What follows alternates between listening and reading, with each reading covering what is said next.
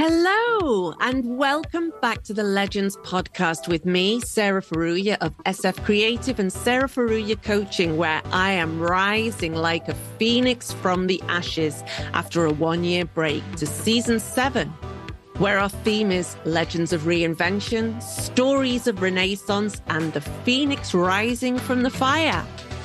I believe there are many ways to lead a life and everybody has stories. So let's get into these creative musings from Sarah and her guests. Enjoy.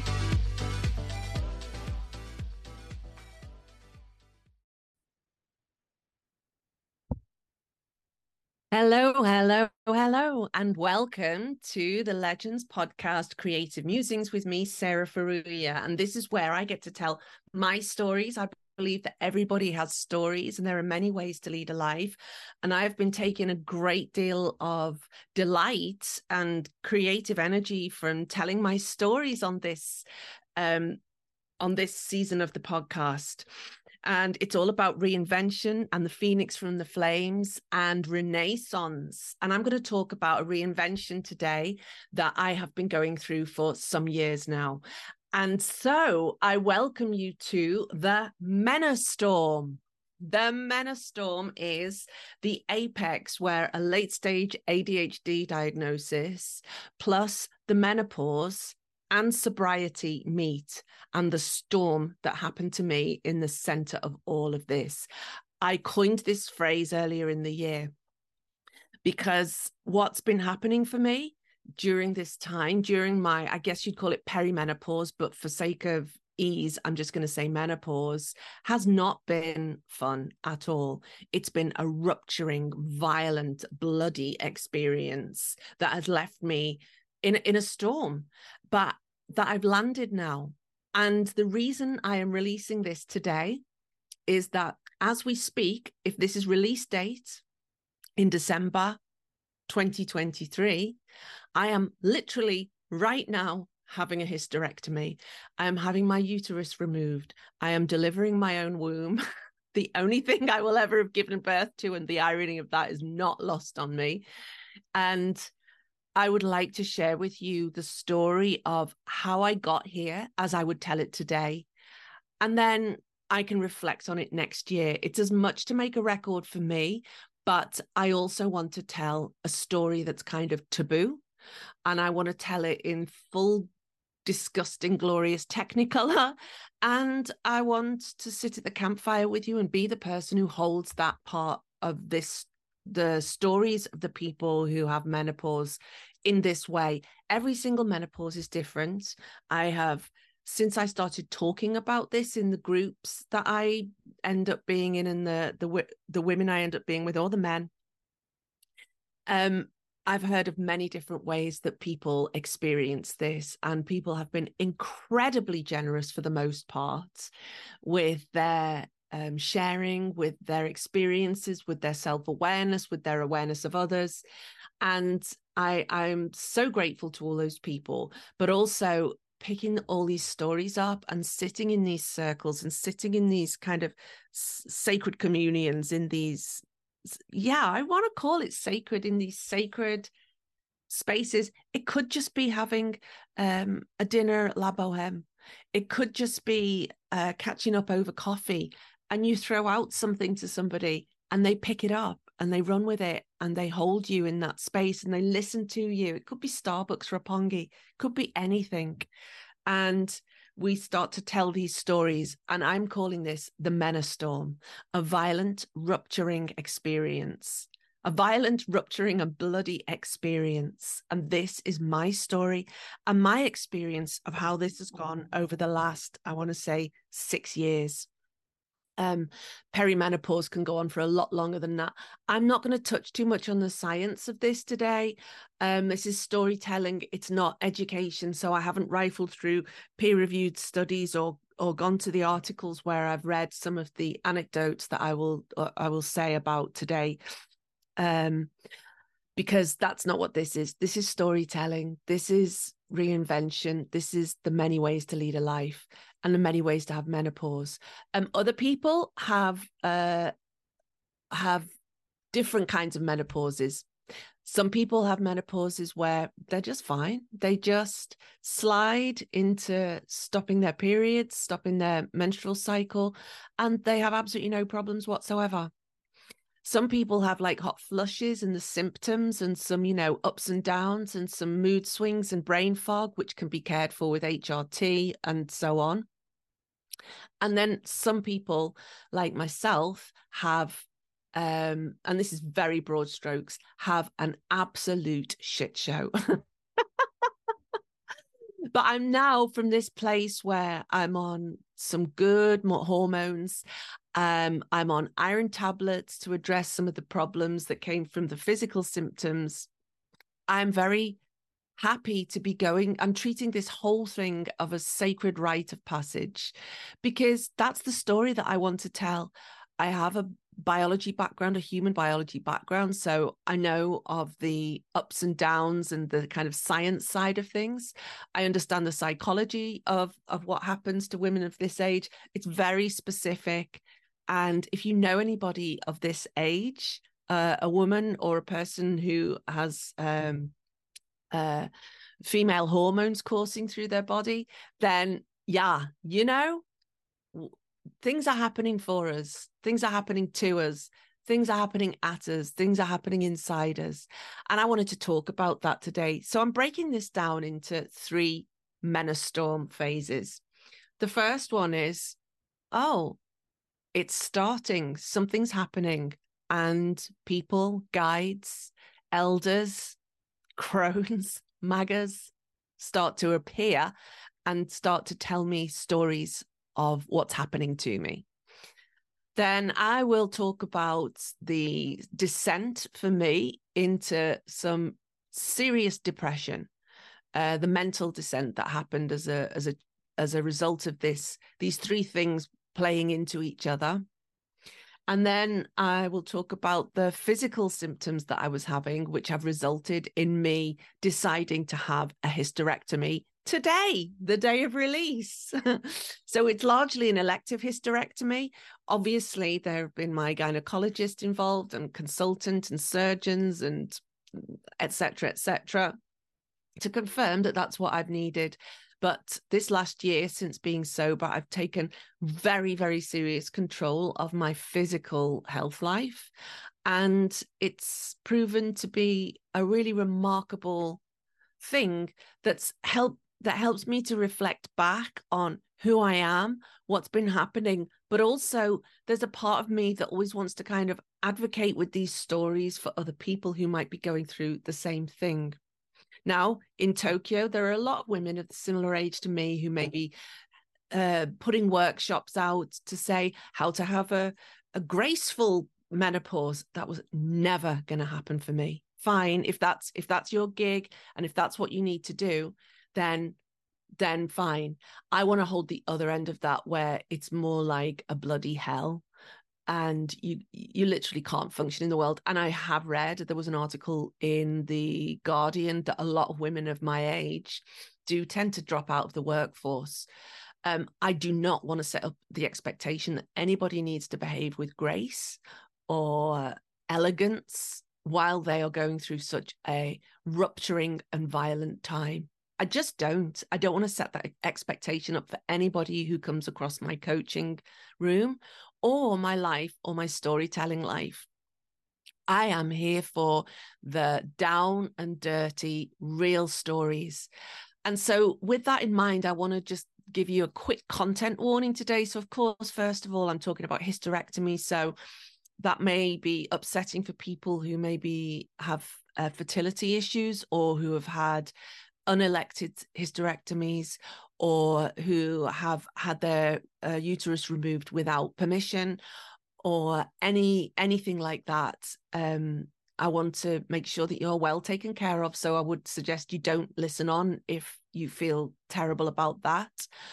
I also want to caution people who tend to think that there's something called too much information, TMI. And if you ever think, oh, why is she saying all this? She shouldn't be saying all this. She's gone too far. She's too much. She's too indulgent. She's too this, that, and the other. or you value greatly resilience, or but resilience in terms of not the kind of resilience that I'm going to talk about, where I've been through a dreadful few years and have broken on many occasions, but I'm still here. I'm talking about the kind of resilience where you don't show anything. You just push your feelings down. You have all these very, very rigid ideas about what's allowed in the world and what isn't. Please listen on, you do you. That's completely fine by me if that's how you keep your kind of social, mental, psychological and physical world together. Dozo, be my guest. But that's not what this is. I want to tell stories. I want to tell them. I would write them down, but I just don't have the kind of right now my capacity doesn't allow me to sit down and write for long periods of time. It's just the way I am. So I'm talking these stories into being, and this has been one that I've been wanting to talk about for a long time. I actually have a private Instagram account where I post things about this. It's completely private, only me, because I wanted to have a place where I could be totally expressive, completely expressive, without any thinking about who's reading it, or what if a client comes across it and thinks, whoa, this woman's a bit honest, we're not going to hire her. Because we want to completely ignore the fact that people in our organizations are probably having the same experience as her. Oh dear God, I sound terribly bitter, don't I? I'm not. I'm just I'm holding an end. I'm holding an edge. I'm holding an edge. Okay. You will get sanitized version of this. You will get the hashtag, this is the most vulnerable post I've ever put out there. And this is quite vulnerable. And the other thing I will talk about today is mental health, and really deep, dark mental health. I will be talking about suicidal ideation. So again, if this is something that hurts you or feels really awful to you, or if you've lost somebody to suicide, first of all, I am so sorry. And secondly, please jog on, because it might not be the right day for you to listen to this, but I'm going to say it in a really upbeat way and in a straightforward kind of reporting way. The reason I can do this right now is because I am on some good hormones that have stopped my periods altogether until I'm able to have surgery. It's not HRT, it's something else. It's a gonadotropin hormone, and it just completely shuts down the cycle. And I've also been on iron tablets, and I've had intravenous iron because I was so tired and so exhausted, because I was severely anemic due to some of the physical symptoms that I've been having over the last few years. So that's where we're at. This is Menostorm. I'm having a hysterectomy today, the day of release. I elected to do it. I'm thrilled about it. Of course, I'm apprehensive about the soreness and the pain and the recovery and, all that good stuff. But I know I'm in safe hands in the hospital I've elected to go to in Tokyo. They deal with a lot of non-Japanese women there. They deliver a lot of babies there. So I'm really, this time next week, I will be in my recovery day, and as I record this, and I am really happy about it. And I wanted to record this podcast, this particular conversation, from a place of happiness and from a place of wellness, and from a place of feeling physically and mentally resilient and robust and well, so that it didn't veer off into something I didn't want it to be. This is storytelling. This is artful. This is the woman who lives on the edge of the village telling the stories that she shouldn't tell. But people still go to her because they know that she holds some special information and some special courage that allows her to be the one who crosses the taboos. I can only cross my fingers that they won't come with tiki torches and pull me out and burn me alive. So, oh my God. All right, where does this stuff come from? Anyway, it's storytelling, so let's get into it. So first of all, the descent. into this, the entry point into what I started to realize was my menopause. Picture this. It's 2017 and Susie Izzard, formerly Eddie Izzard, or both Eddie and Susie, I think he uses, is playing a incredible gig. I think more or less every British person in Tokyo was at this gig. And a friend is there. She's 5 to 10 years older than me, an elder. And she comes up to me and we have a chat at the end of the set. And I said to her, "How are you doing?" And she said, "How are you doing?" And she said, you were great at FEW when you were the president and all this kind of stuff. I'm saying that honestly because I really like listening to myself, receiving compliments from other people through the ether and the storytelling. I love a compliment, don't you? Anywho, so yeah, she was talking about FEW, for Empowering Women, the professional networking organization where I was on the board of directors. And, I just picked up that thread, as you do, and batted back the small talk and said, "Oh, yeah, I haven't been for ages, in fact." And then, just joking, thought I was a comedian. I'd been at Susie Izzard's gig. I said, "Yeah, I don't really leave the house anymore." And I saw her face change. The emotional field switched between us. It got a bit mystical. I could see tiny stars flickering back and forth between us. And she goes, "Oh, you don't leave the house?" Like, "Yeah, that's right. Don't really leave the house anymore." And I thought, "Oh, this is a bit serious." She goes, "Come here." She pulled me to one side. She goes, "How old are you, Sarah?" So I was 45, I think, at the time. 45. She says, And she started downloading all this stuff about the menopause. What a woman. What a soothsayer. What a witch. She just started telling me, "You need to start looking after yourself. If you're not leaving the house, I highly recommend this HRT cream. I highly recommend getting yourself medicated. I highly recommend these things." And I was a bit like, whoa, because it hadn't kind of occurred to me that I would be entering that phase yet. I didn't really know about perimenopause at the time and all that good stuff. I knew about menopause, obviously, but, we used to call it the change, and, women get a bit sad or what have you, and then your periods stop. And I knew that it could be quite difficult, but it's interesting, isn't it? So that was my initiation, I suppose. And again, it's a taboo subject, right? Nobody wants to listen to it, or the majority of people don't want to listen to it, or the way society is structured, we've been told we should completely separate work from home. And a lot of the places where we get information or have water cooler chats or whatever it is where information comes from. And if you do start talking really frankly and openly about this, you may be ousted in your company. You may be labeled, again, too much. I've never had that label. Too much, too weird, a weirdo, TMI, over the top, all this kind of stuff. So these things don't really happen there. Or maybe there's some place out there where, yeah, people are talking about the menopause, or how to have a better menopause, or stop eating sugar, or stop doing this, or go out for a walk, make sure you're getting sunlight. These are all brilliant, brilliant things. But at the level that some people experience menopause, I'm not convinced that all of that is going to happen, is going to be helpful. It may be helpful on the surface level, but if you can't even leave the house, we'll talk about this later. How are you going to do that?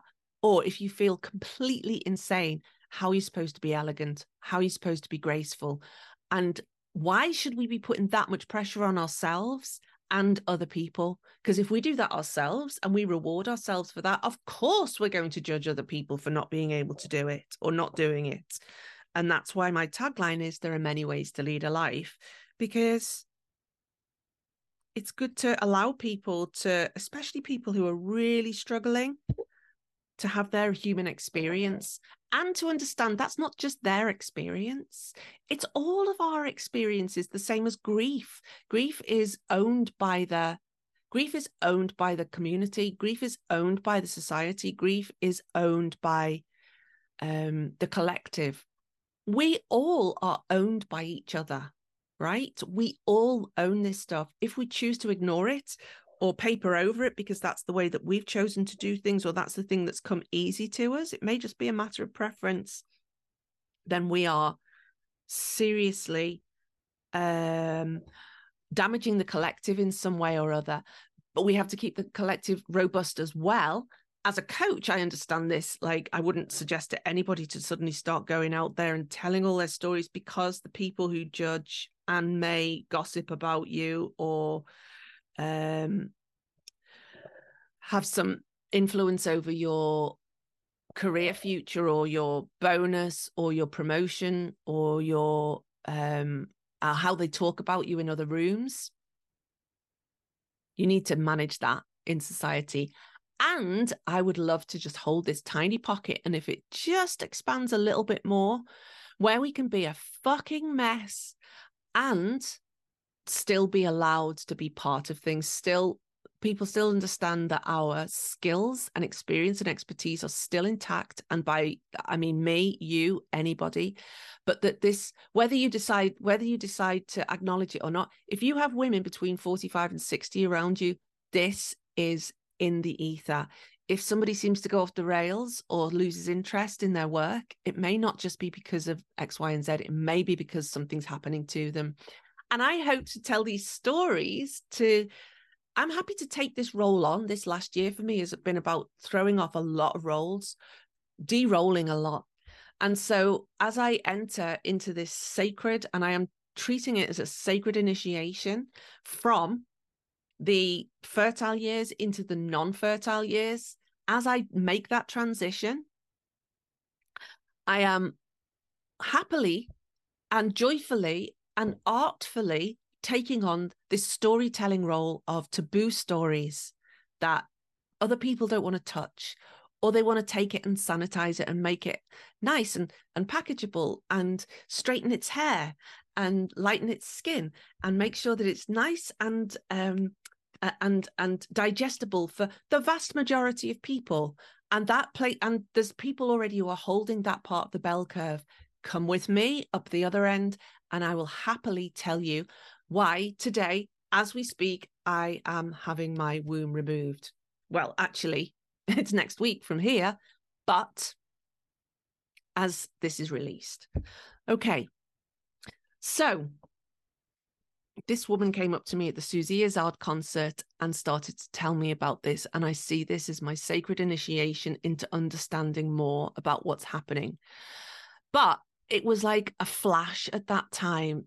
I recognized that she'd seen me, really seen me, and she had the wherewithal, she had the courage, she had the balls, she had the ovaries, she had the cheek and the boldness to come up to me and say that to me and initiate me. She initiated me into knowing what was coming next. But I didn't know what was coming next. I kind of forgot it, but I kind of didn't. I recognized her as a guide. So fast forward to 2018, and I started feeling a bit more emotionally off the rails. Interestingly, my cycle was fine. I've always been a bit emotionally spiky. I think that's what gives me my spice and my artfulness, if you like. It's what gives me my creativity, which is kind of a little bit flatlined at the moment, but this is where I express that, and this is where I am brave. Anywho, so 2018, I went on a retreat in not Yokohama, sorry, Kamakura, before I lived down here. And I can remember just feeling I felt embarrassed, and I lacked confidence, and my self-esteem was in the toilet beyond normal levels. And I can remember just crying and crying and crying at this retreat and being given a lot of support. And, you know, it's quite embarrassing when that happens as well. But I think I'd started to unmask at that point. I didn't really have words. I already knew, and Laura, my assistant, can tell you this, I already knew that I used her way too much. I already knew that I used her more than a normal non-ADHD person would. And this is all part of the Menostorm, right? So I'm unmasking there. I know something's off. I know that I find it really difficult to just get on with things. I'm still built a thriving business from this point, but it's very difficult for me to do mundane tasks unless I'm in hyper focus. It's really difficult for me to just follow a schedule one by one by one. So Laura and I have developed a very specific way of working together where she knows what to do. And a couple of years later, I was really, really able to with Kate Kamoshita. She came on board as one of my coaching clients, but we did a lot of exchange. And I started to really understand, oh my God, I have ADHD. This is so like every single, like not every single checkbox, I'd say like 90% of the checkboxes for ADHD, I was able to check. And it's amazing, for everything from being a gifted child who was praised and, it was thought that I had some kind of God-given gift, which I didn't. I was just ADHD. So it meant that I was fast and furious and clever and, moved fast. But actually you burn out at some point, and there's a point at which you can't continue. Anywho, I keep going off topic. I wish I could stay on topic, but that's ADHD for you. So I'm going to just keep trying to bring myself back. I've got a really detailed list of points to hit here, but I keep going. But this is Menostorm as well, right? So as my hormones were going out of balance, the ADHD was coming up even more and more and more and more. A lot of people with ADHD self-medicate, so they drink a lot. That was me. You can listen to episode 1 of this season where I talk about, very frankly, again, about how much I was drinking and starting sobriety in October 2022.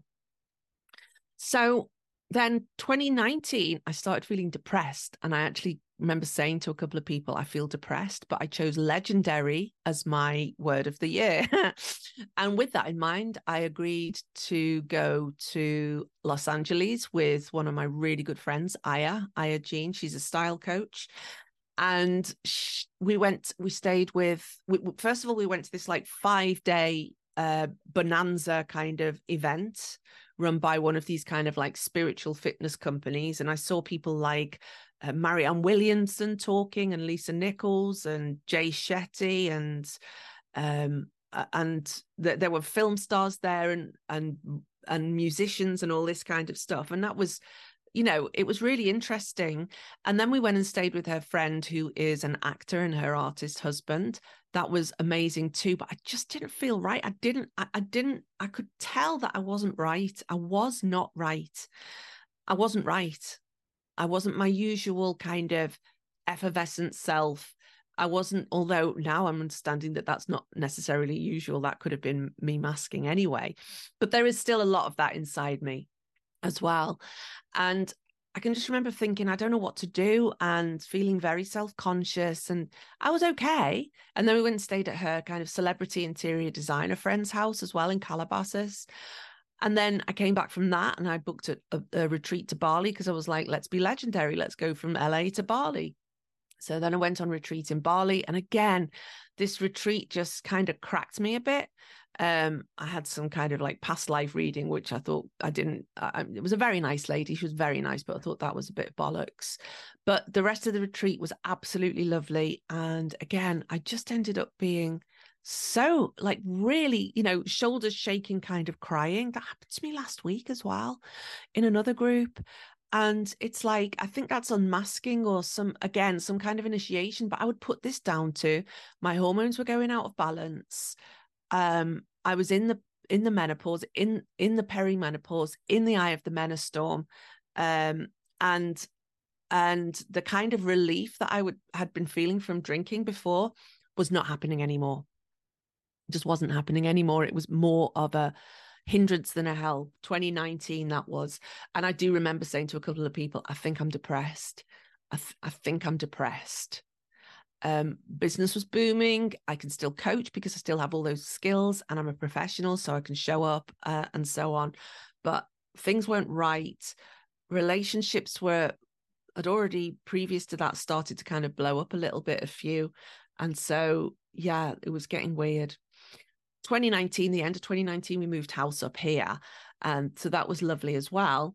But then 2020, of course, we kind of descended into the pandemic. And during that time, I decided that I was going to be like a really super strong person for my clients who I put into my A team, and I was going to look after them really well. There was a mixed bag of things happening for them. Either their businesses were dying fast and rapidly because of the pandemic, or they were growing and thriving. And both of those things came with a lot of shame and taboo, because if your business is thriving, who can you talk to about that? And if your business is dying, it just feels so shameful, even though there's nothing you can do about it. So that was really hard. And then, 2020, I think I started having physical symptoms. But again, it was just hard. And my ADHD was really popping off. But I was having my kind of best business years, those years. 2021, I started feeling a bit twitchy, like I didn't really want to run things the same as I did and wanted to. But I decided to start a mini mastermind with people from, like, I had quite a large group of women who were going through a 1-year program with me, but I was really craving to work very closely with a smaller group. And so I started that up. It was called the Dream Weavers, and set up a retreat in the summer here. And that retreat, by that point, I think my mum had been in hospital with COVID over the Christmas period, 2020 to 2021, Christmas, New Year period. She'd got one of the really bad COVIDs, and people were dying all around her. They had 11 wards open for COVID, and she was so upset. And we thought, it wasn't guaranteed that she would survive that. I had 1 month left on my passport, and it just sent my nervous system into a total tailspin, which can't have been helped by all the other stuff that was going on, which can't have been helped by the menopause symptoms too. And, but I kept a good face on. I kept coaching through it, because I can switch the switch into coaching mode really easily. I can switch my professional switch very, very easily, which is important. As I said at the beginning of this, you do need to be able to switch your professional switch, but also it's good to be able to open space for people who are having a hard time. Okay. Coffee. So then I organized a retreat for this small group down here in Zushi, where I live, rented a house and stuff. And what happened was I couldn't do it.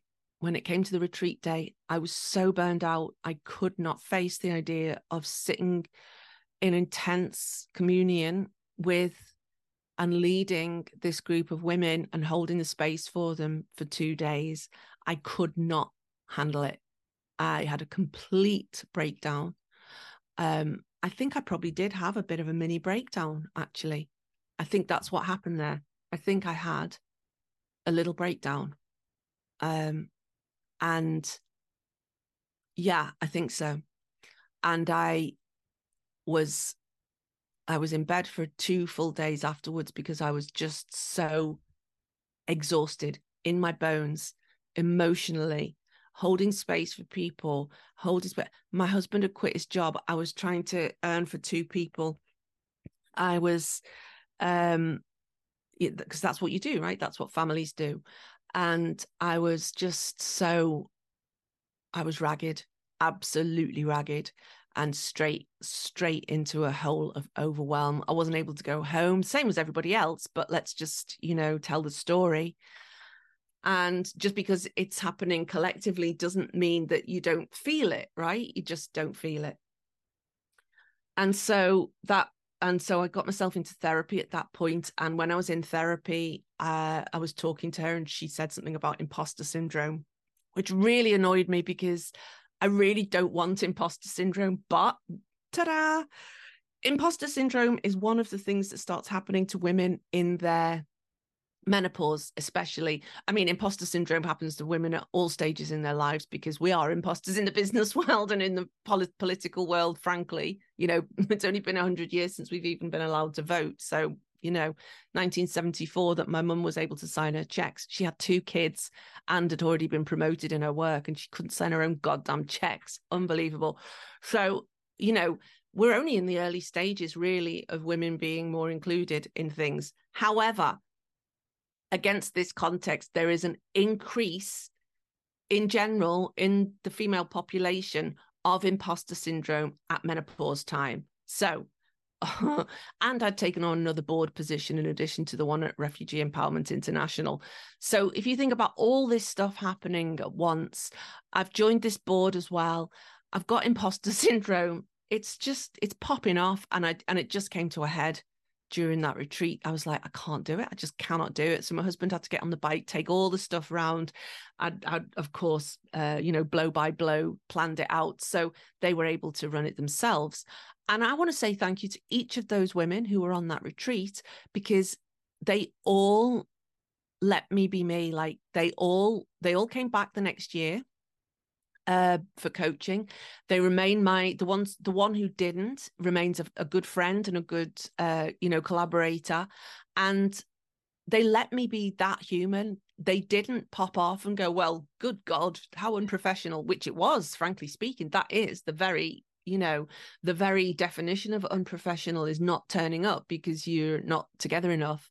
But I could not do it. I could not do it. Couldn't. I just had to apologize. And then I had a conversation with them 1 week later, say, ask me anything. I'm not well, kind of thing, and explained everything I could to them in as much detail as I possibly could.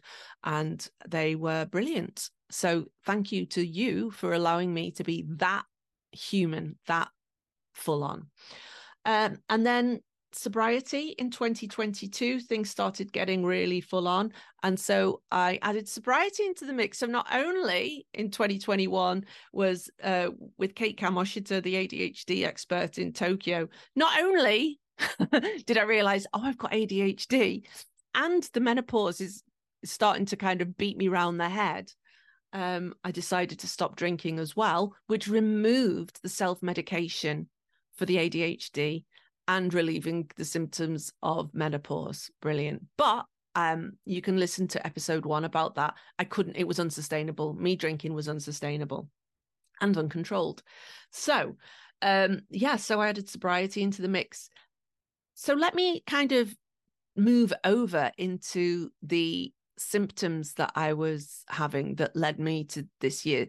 Also, after sobriety, the real symptoms that were happening that weren't down to hangover or just having a low functioning liver started to come through. So, for example, I got arthritis diagnosis because some really strong pain started coming through that I'd just put down to being a drinker before. And also my menopause symptoms started coming to the fore with a ferocity and a violence that I thought was unmanageable. So let's move on. I'm going to now talk about the psychological, mental health aspects of this Menostorm. Again, I've always been quite emotionally spiky, so I'm unsurprised that I have had a really hard time with this. I'm really unsurprised about that. And after I stopped drinking as well, I wasn't able to kind of hold it together as well, socially and stuff. So a couple of relationships have gone by the wayside. I feel a lot of love towards some of the people still, but I can't have people in my life out of integrity. Just, that's not what I want. So that was an interesting one as well, because you close doors. Sometimes when you remove relationships, you close doors, but in the eye of the Menostorm, I couldn't maintain it. I didn't have drink to kind of make me go, oh, it doesn't matter. I didn't have my, ADHD unmasking means that you're not nice anymore. And with the symptoms of the menopause, the energy's just not there. You have to stay in integrity or else you will burn out, as I already did. That's what happened to me. I burned out. So about maybe a year and a bit ago, not long after I had stopped drinking, I started having suicidal ideation. Now, I want to be really clear here for anybody who's listening to this and who's surprised by that or is upset by that. It's very specific. And also, I've had this kind of thing before when I've been very in a bad place. And again, maybe I had PMDD, which is premenstrual something. It's when you're, oh God, I can't remember, PMDD, doesn't matter. It's often a comorbidity with ADHD, and it is a state of affairs where your premenstrual syndrome or your that premenstrual mood change is it's depression. It's terrible. It can have physical and mental impact on people, and it is a comorbidity with ADHD as well, very often. So I'm wondering if that was in there as well, but let's see. I know you're probably thinking, oh, she's labeling herself a lot and all this kind of stuff, but I think it's really important to understand ourselves, to understand one's privilege, to understand one's difficulties, to understand where other people have privilege and difficulties. Because if you're trying to make somebody who has no problems understand you, who has had plain sailing kind of no symptoms in these areas, force them to try and understand you, that's probably not going to be a good idea for you or them. It's just hard work. Or you may find that somebody kind of tries to latch on to you because you have the same symptoms as them. So there's just a lot of stuff in here. I'm not articulating it very well, but yeah, just being really self-aware about these things. Anyway, back to suicidal ideation. So suicidal ideation is where you think about suicide, but you're not actually suicidal. However, suicidal ideation does have a correlation with suicide. So you're more likely to die from suicide if you've had suicidal ideation, but it's not the same. When you're suicidal, you just want to take your life. If suicidal ideation is when you're kind of ruminating on it and thinking about it, and how that came out for me, warning is that I was making lists of all the different ways you can do it in my head and sometimes on paper as well. So I would make lists of all the different techniques. And then I made a short list of 10 different techniques. And then I chose the 3 that I could maybe handle. I had ones that I would definitely wouldn't want to do. Definitely not. And I kind of was playing these out in my head. Okay, so that technique, I don't want to do that one.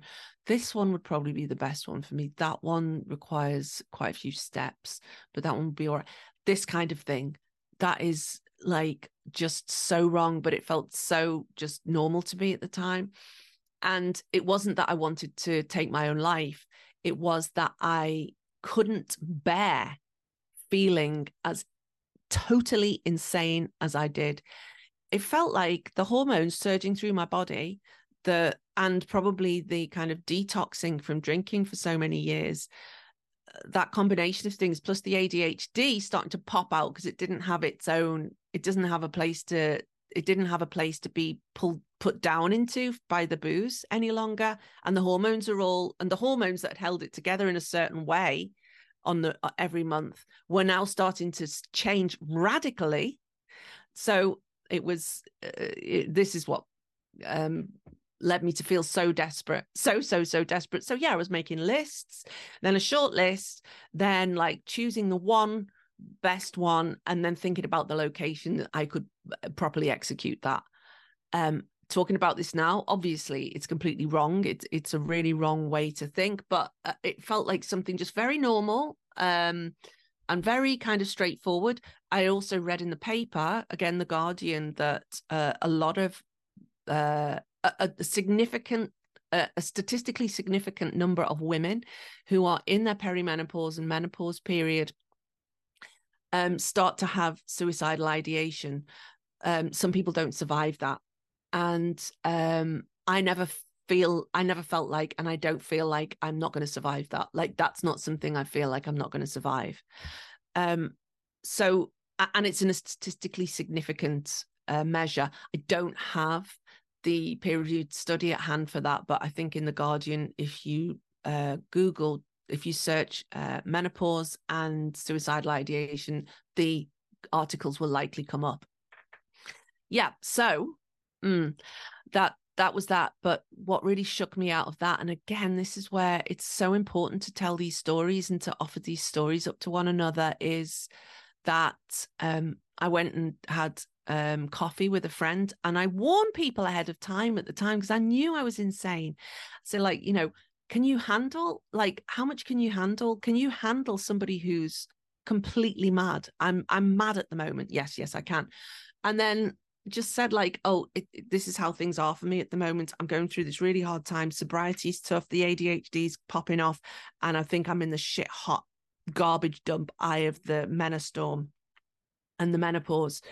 And I told with this friend this suicidal ideation that I was having. And with tears in his eyes, he said, you have to stop those thoughts. Stop those thoughts as they come in. And there's me thinking, and again, this is how mad I was. I'm just telling a kind of lighthearted story without thinking about it. And he said, you have to stop that. I had another friend who was ideating, and eventually they died from suicide. And I was like, I'm so sorry. But then the penny dropped to me. He said, the reason you have to stop these thoughts is because if you've already planned it in your head, the gap between thinking I'm going to do it and doing it is shorter. It closes. So I don't even allow myself those thoughts anymore. What I'm doing now is reporting something. It's not something that's in my head, and I have to stop those ruminating thoughts as they come in. It's a very, very stringent practice. I haven't felt like that for a year, I'd say. But now if I ever think about the list and the top 3 and the one and the location, it's more like reporting. It's more like recalling a memory than it is that I'm actually thinking about it. Psychology is interesting. And I'm so forever grateful to that man. He's also been on the Legends podcast, and he jolted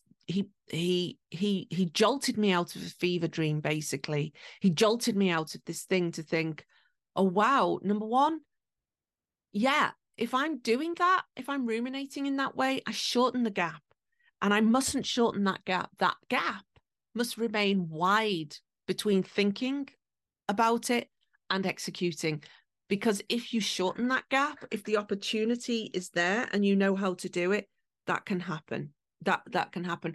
If you're having a break with reality, which could happen when your hormones are going so wild, if you have a break with reality, then or if you've taken some drugs that have, like, you know, a break with reality is one of their side effects, you're putting yourself in terrific danger. So I'm forever grateful to you, Alex. Thank you so much for that, and for jolting me out of my fever dream. So that was that. I decided to stop. And P.S., don't anybody turn this into thoughts become things, have good ones, or some such nonsense. This is a very stringent and rigid practice that I have to engage in to stop myself from going there. It doesn't mean I can talk myself or think myself out of depression on a daily basis, because my hormones have been flooding me so much. Same for everybody else. Do your best. Just do your best. If you're feeling utterly desperate and you are in cycles of depression and so on, I see you, and I'm so sorry. You will also see people posting things online like, if you ever feel suicidal, just call me. I'd rather have you in the world than not in the world. Or, my door is always open. Come and have a cup of tea with me, or something like that. It's like, how many times can I show up at your door and say, I feel desperate, right? Because it's not, you don't cure a person. You just keep them above the waterline every time that happens. How many times? My best guess is not many. Depressed people are annoying. They really are. And, you know, don't take that on unless you can take it on. It's boring. It's dull. you know, in this world of rampant, rabid individualism, what's it called? Individualism. And this rampant kind of rabid boundary setting and all this kind of, and this person's an energy vampire and what have you. You don't mean it. You might not mean it. You might think you mean it, but you don't. Depressed people are bloody annoying. Believe me, I know. I live with one. Hilarious. But and also, you know, I find depressed people annoying as well. Sorry, depressed people. And especially if you don't have you can empathize, but if you don't have a lived experience, it's hard to even imagine what it's like to sit and go through your friends list and think, who can I talk to right now? And come up with nobody. Oh, that person put out a meme on their thing. Can I talk to them? I don't really know them that well. Did they mean it? What's the risk? What if I do go and talk to them and then they talk to me and it impacts talk to other people and it impacts my business? Like, there's a lot of stuff. There's a lot of mental hoops that people jump through before they even get to talking to you about something, you know? There's a lot. All right, good. So that was the worst it got for me, was suicidal ideation. I knew something was wrong. I also knew, once Alex had kind of jolted me out of my fever dream, I also knew that I couldn't continue doing my courses anymore, my programs. I just didn't want to. The year before, it hadn't been quite so bad and I was able to continue. But this past year, I just knew that just even the idea of marketing them was and holding space for people and being the leader and so on. I just knew that I was morphing into something else, that I was going through some kind of sacred transition and a sacred transaction with myself and my husband. And I said to him, I don't want to do this anymore. I don't have the energy. I am so badly burned out, rampantly and wildly burned out. This sobriety is taking me down. Now sobriety is just normal and I feel great. And anyway, I started to get things sorted. So I went to get my pap smear from so I'm going to continue on now with let me think. Is that it for the mental and emotional thing? Very sensitive, put it that way. And the worst part was the suicidal ideation. So let me move into the physical side of things. All right. So yeah, for about the last 2 years, I've been having wild menstrual cycle. Unbelievable periods. If you're thinking this is TMI, jump off right now because it gets worse. And the last year, in fact, it's been going on for about 5 years, about the same amount of time now. Oh, newsflash. So it's been going on about the same amount of time now that I was flooding. Like, I ruined friends' chairs, people's bedding, you know, our bedding. Oh my God, until the point where I was having to, anyway, I'll spare you the details of that because I do find that a bit embarrassing. But in the last year, I was bleeding every 2 weeks for 2 weeks. And 4 of those days, I wasn't able to leave the house. And it basically felt like I was laying a string of sausages every 20 minutes. It was mad. So I decided to go to the gynecologist earlier in the year, I think probably late spring, and just say to her, right, I need to get my pap smear.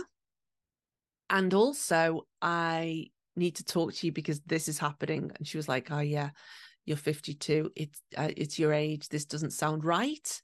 That's too much. I described in great detail to her what was happening, these huge clots. And so she said, right, let's check you out. And I had an internal examination and they found a fibroid inside my uterus that was like 3 centimeters across. So a 3 centimeter fibroid actually does increase the surface area of the womb inside there as well. But it also interferes with what's happening in there, which means that there's way more womb lining. And it means you're bleeding for longer. And it means that the womb lining is very meaty as well. So usually, your uterus is shaped like a kind of like an upside down pear, and then it's just around there, the womb lining, it thickens, the egg comes down. If it doesn't get fertilized, it sheds, and the estrogen, the progesterone, and the other hormones are in this kind of balance and dance. And also, so of course, that's all out of sync as well, hence the depression and the madness. And then also that throws your body out of sync as well. For some people, it just means that it goes down and you stop having periods. And then after 1 year, it's called the menopause.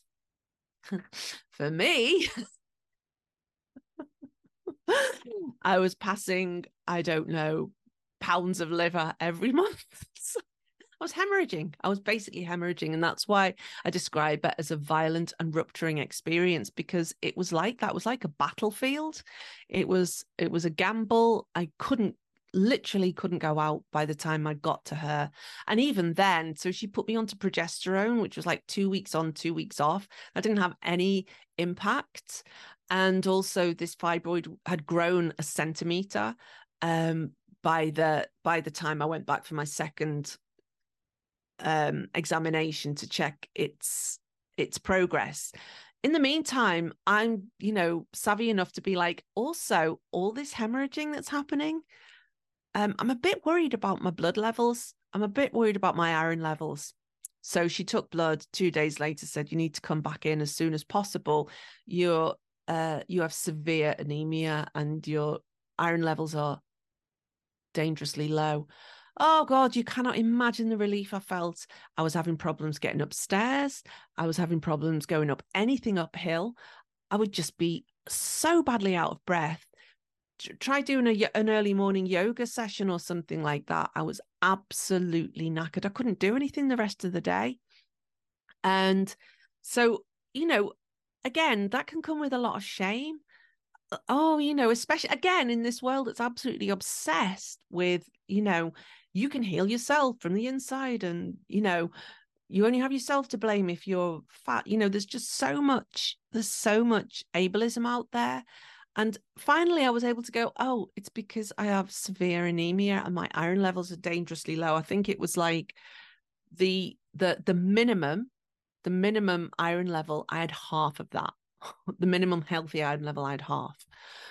And again, I'm saying this because I want other people to know, if you start having symptoms that are off kilter, immediately go and see a doctor. Don't drag it out like I did due to shame or not wanting to go to the doctors, or just feeling a bit like, or not wanting to take drugs because it's not natural. Who fed us that line? And or whatever it is, or you can heal yourself, or there's something wrong with you if you can't do early morning yoga and then be completely focused for the rest of the day, or or you're self-sabotaging or whatever it is. It's like, no, I'd half I used all my iron up in the morning. Couldn't make any more red blood cells after that to carry the oxygen around my body because I was hemorrhaging so badly every month for 2 weeks. Come on, it's just so basic. So yeah, it just makes me laugh now that you get pulled into this ableism. It's so upsetting to me. That's not to say there's anything wrong with lifting weights and doing or going running or doing marathons or swimming or wanting to stay well and healthy and eating nicely and stuff like that. It's just when it tips over into this kind of shaming culture to try and get money out of you, which it has, and which none of us are immune to, then it just goes into a really bad place. Coaching can get like that as well, to be honest with you. And that's probably another reason why I've pulled back from running so much coaching and I've pulled back from marketing so much, because the Menostorm first, those 3 things, and also because in integrity, I have to have a really good look at where I'm a premium level coach, right? I've been doing this for a long time. I'm extremely experienced and I've studied a lot and invested a lot in it. Okay, so there's that. But also it can be very, very ableist and very shaming if you're not careful. So I'm all over this, right? I'm all over it. I love coaching though. So I have reviewed, and when I'm bounced back from this hysterectomy, I'll be back in action next year. I was going to say I'm going to bounce back and be fully back in action next year. Nah, there's no going back to how I was before. This will be a completely new way of living a completely artful life with coaching in there as well. A completely immersed and artful and creative life, creating from this unbelievable position that I've been so privileged to be in, where where I'm having this hysterectomy, which is taking me across the line of my fertile years into my infertile years. All right. Not infertile, non-fertile years. So I was just bleeding so much. And then, so when I went back the second time or third time for my iron, that's right. So I was having my iron transfusions. And in the meantime, I had another one of these absolutely bonkers bleeds, and it caught me in Shibuya. And I just can't have that, because then what can I do? What can I do if every 20 minutes I'm completely flooding? Like, I can't even get from one place to the next without a risk, right? So again, I was meeting my friend Alex, who again got to witness me this time in my most disgusting phase. It is disgusting, believe me. It's messy, it's violent, it's rupturing, it's bloody, it's shameful, it's mendoxai, it's shameful, it's annoying, it's messy. It leaves a literal mess. It adds hours onto your day of cleaning and all this other stuff, of cleaning, of wiping things up, of washing things, of being careful, of washing clothes. It's a lot, right? It adds a lot onto your day. And also, you can't go to work and you can't go out the house, because who's got time for that, right? If I have a 1-hour train journey to get into Tokyo and every 20 minutes I'm flooding, what can I do? There's no way around it. Now, this is, again, this article that I read, or one of the articles, myriad articles that I read, was that a lot of women who have this symptom in their perimenopause actually withdraw from work and become consultants and so on, or may ask for to withdraw from work a bit more. If you add in the mental symptoms as well, they may kind of get lost in the mix at that point. And I just want to shine a light on that, so that you're aware that people of this age who are in your surroundings may have this going on for them. They might not. Some people, as I say, some people just sail through. Some people have a certain amount of symptoms, but then there are the other people who have this kind of wild rupturing and violent experience, as I have had in my Menostorm. And I'm so happy to be telling this story. I've already recorded this, but it was too rambly, so I'm re-recording it now. So those were the physical symptoms, and I was getting the iron infusions, and eventually I said to my doctor, this is too much. It's too much. I think we need to start talking about having a hysterectomy. And she just said yes straight away. I'd had two biopsies on the growing fibroid. It's benign. It's not malignant. However, there's a risk there. And uterine cancer is a risk. Fallopian cancer is a risk. Ovarian cancer is a risk. And she just said, and if we remove it, we can remove the fibroid itself, but they can come back. If we remove the whole uterus, then they won't come back, and you will have zero risk of having uterine cancer. Great. And I was so surprised, because I was expecting to have to negotiate and push back, but I felt so seen. It's like when I had the diagnosis of anemia, I felt so seen. Like, oh my God, it's not some moral failing in me that's making me out of breath. It's my lack of red blood cells. Oh my God, this is something I actually do need. So again, please advocate for yourself if you think that you need something, and partner with your doctor or your professional to do that. So immediately she referred me on to the big hospital and got me into the consultant and the surgeon, the obgyn consultant and surgeon, who I met the following week. And she put me onto this very, very high level hormone that I take all the time, which completely stopped my bleeds, because she was like, no, you can't, that's unacceptable. And I'm like, again, I feel so seen. You understand what's happening. And that's, I joked with her because I was starting to take photographs of what was coming out of me, because I couldn't believe it. I could not believe my eyes. And I was like, do you want to see a photograph? And she was like, no, thanks. And I'm like, you sure? So we had a good giggle about that. And so then we got me onto these hormones, which are very expensive, by the way. Oh my God. And also got me onto, continued on the iron tablets. So I think I had 4 weeks of IV that got my hemoglobin levels, my iron levels up to not normal, but I think it doubled them. And then they can start to reproduce more. And then I just take these iron tablets every day. Oh my God, the difference is like night and day. So much more energy, so much more focus. I'm sure the hormones are having some kind of impact as well. It's not HRT. Of course, it's not hormone replacement therapy. It is hormones, but it's a gonadotropin hormone, which is just stopping my bleeds altogether. And then today, on the day of release, I'm having my uterus removed, which means that I won't have to take any more of these hormones. And then I suppose in a couple of months, we'll be able to calibrate what kind of things I need. So just a bit of detail about the kind of hysterectomy that I'm having, just out of interest, is I'll have 3 incisions along the pants line, and they go in through the belly button and inflate your stomach, and do it through keyhole surgery or camera surgery, robotic surgery, and then the stuff is delivered out of the vagina.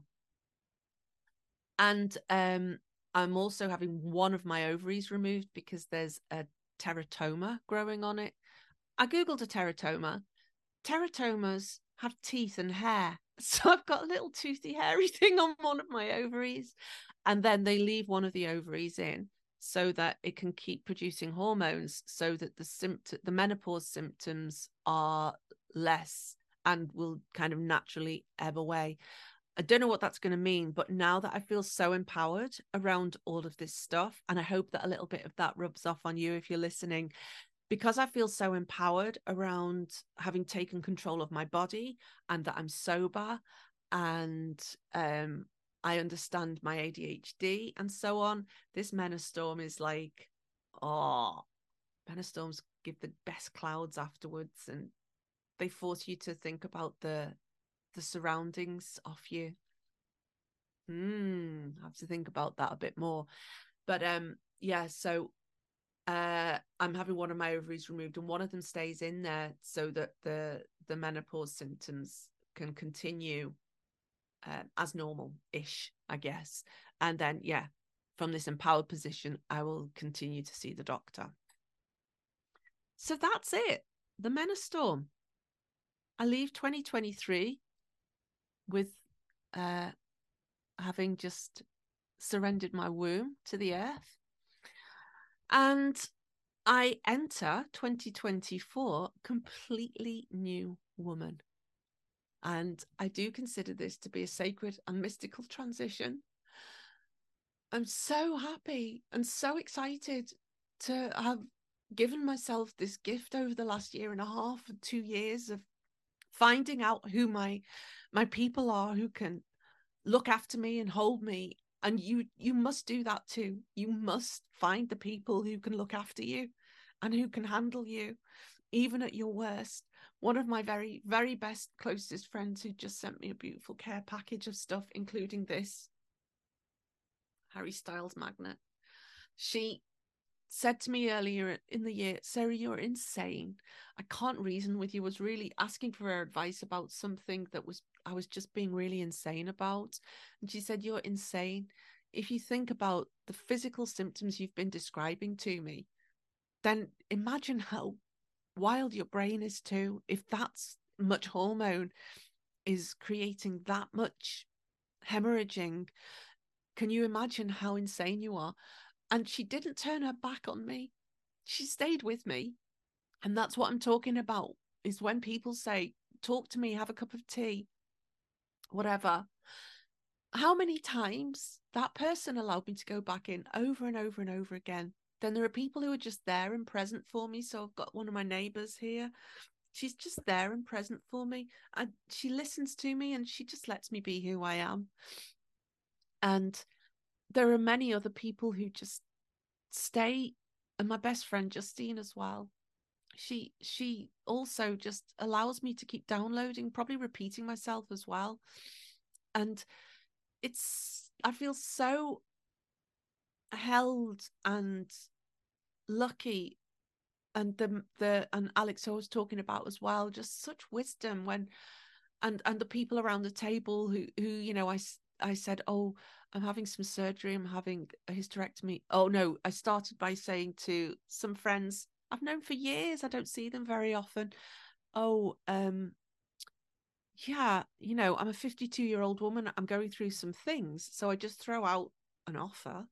And one of them says, oh, you're getting brain fog. And I was like, well, not so much brain fog. My brain fog hasn't been too bad, actually. My memory is a bit weird. But anyway, my memory was always wild before, very, very particular.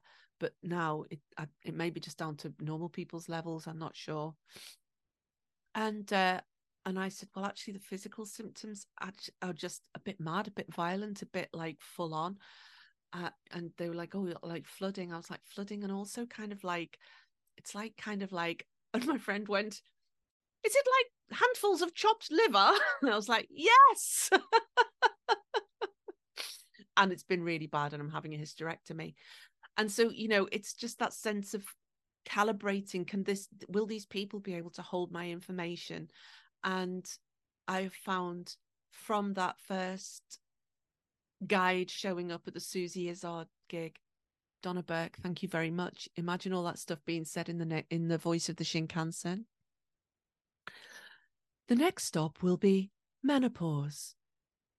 HRT is recommended. And, you know, people who just will stay with you and understand, even if it is, oh, it's just the menopause or it's just the change, it's still the way it feels is the same. You know, the way it feels is the same. If you're a man, if you could imagine just hemorrhaging from an orifice and just being like, oh, I'll just see how long I can put up with this for. It's that's no shade to men. It's just in case there are any men listening to this, I highly doubt it. But it's pretty amazing. And yeah. So today, the day of release, I'm having a hysterectomy. I'm having this from the apex of the menopause, sobriety, and ADHD. I call this the Menostorm, and life inside the Menostorm is a violent, rupturing experience, but it's also sacred and mystical, and it's taking me into a new phase of my life. It's taking me into sacred eldership. It's taking me into my infertile years. It's taking me into a place where I can reflect and see all those versions of myself that tried so hard and masked so hard and influenced so many people's lives with the magic and the unusualness and the fierceness that bubbled up from my particular way of being in the world. And I also want to record this for my own sake, because as I transition from stage to stage, I can't really plug into the old feelings, and I want to remember them, and I want to tell the story about them, and I want to address these taboo subjects in a way that is artful and creative, and it's storytelling, and it weaves together a life, and it lets other people know about it too. It gets it out there. And as indulgent as this may seem, and it is indulgent, and why the hell shouldn't I indulge myself in the same way that anybody else indulges themselves in whatever it is they indulge themselves in? Please, please look after yourselves. If you have symptoms that are bugging you, we live in a country and a time where we are well covered. in our insurance. If you're listening to this in Japan or New Zealand or Australia or UK and most places in Europe, take care of yourself. If you're in America, I hope you have good insurance. And if not, then try and lean into whatever you can find online or friends, or just try and start these conversations. I'd even forgotten that yesterday morning a friend called me who had had a hysterectomy when she was in her early 40s due to having fibroids and similar kind of bleeding symptoms to the ones I've described. She didn't have the same kind of psychological symptoms that I experienced. Again, another guide, another elder, another person just showing up and letting me be who I am. And when I say I mean you. When I say me, I mean we. These things are held in the systems that we're in. We all hold this stuff in the same way that we hold children, in the same way that we hold old people, in the same way that we are responsible for the people around us and for their care and attention. Somehow that's been lost along the way, but I recognize with great honoring and gratitude and seriousness and mysticism and magic and connection and communion, the deep need for us to be connected to one another and talk about these things. I know it through the grief circle we run, and I know it through the kind of persistent, persevering attention that I have been given by the people who are able, who have the resilience, the strength, the wherewithal, the capacity, the hugeness, the sanctity to be able to open up what Catherine North calls cathedral-like spaces inside them, to open chambers of themselves up, tabernacles, naves, areas, to be able to hold people's fullness, the fullness of their humanity. And I'm so deeply humbled by those people who've done that for me, and who've gifted me. Thank you also to Laura Marushima for your lovely care package that you gave me, and for sticking by my side throughout all of this, and for, you know, maintaining the professional end of things, even when I've been rupturing and even when I've been violently, mentally and physically ill. And to all my clients who are just so brilliant. And I really hope that some of this is helpful and useful, even if just as a story, or even to just open up the tiniest bit of yourself. If you think of the cathedral, if it just helps you pull up another chair, you don't have to open up a big chamber-like space inside you. Just a chair, just an extra chair at the back of the church, the back of the cathedral. Just an extra chair for somebody who might need to sit with you for a minute. Yeah, wow.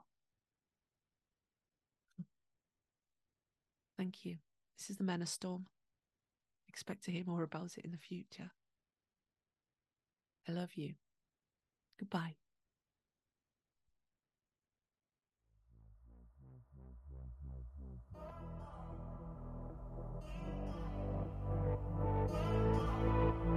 Thank you so much for listening to these creative musings and stories of reinvention. And if it's Guests Week, big love and gratitude to our guests. Go follow them everywhere. Shout out to Laura Marushima for her podcast management and support. I would love if you would follow and subscribe this podcast wherever you listen to podcasts, and share with a friend you think would love or benefit from it. You can also find me at Sarah Fruya Creative on Facebook and Instagram, and get on my occasional, very occasional newsletter list at sarahfruya.com. I just love that you're here, and I'll catch you the next time on the Legends Podcast. Rise like a phoenix, baby, and don't forget to take other people with you. Bye.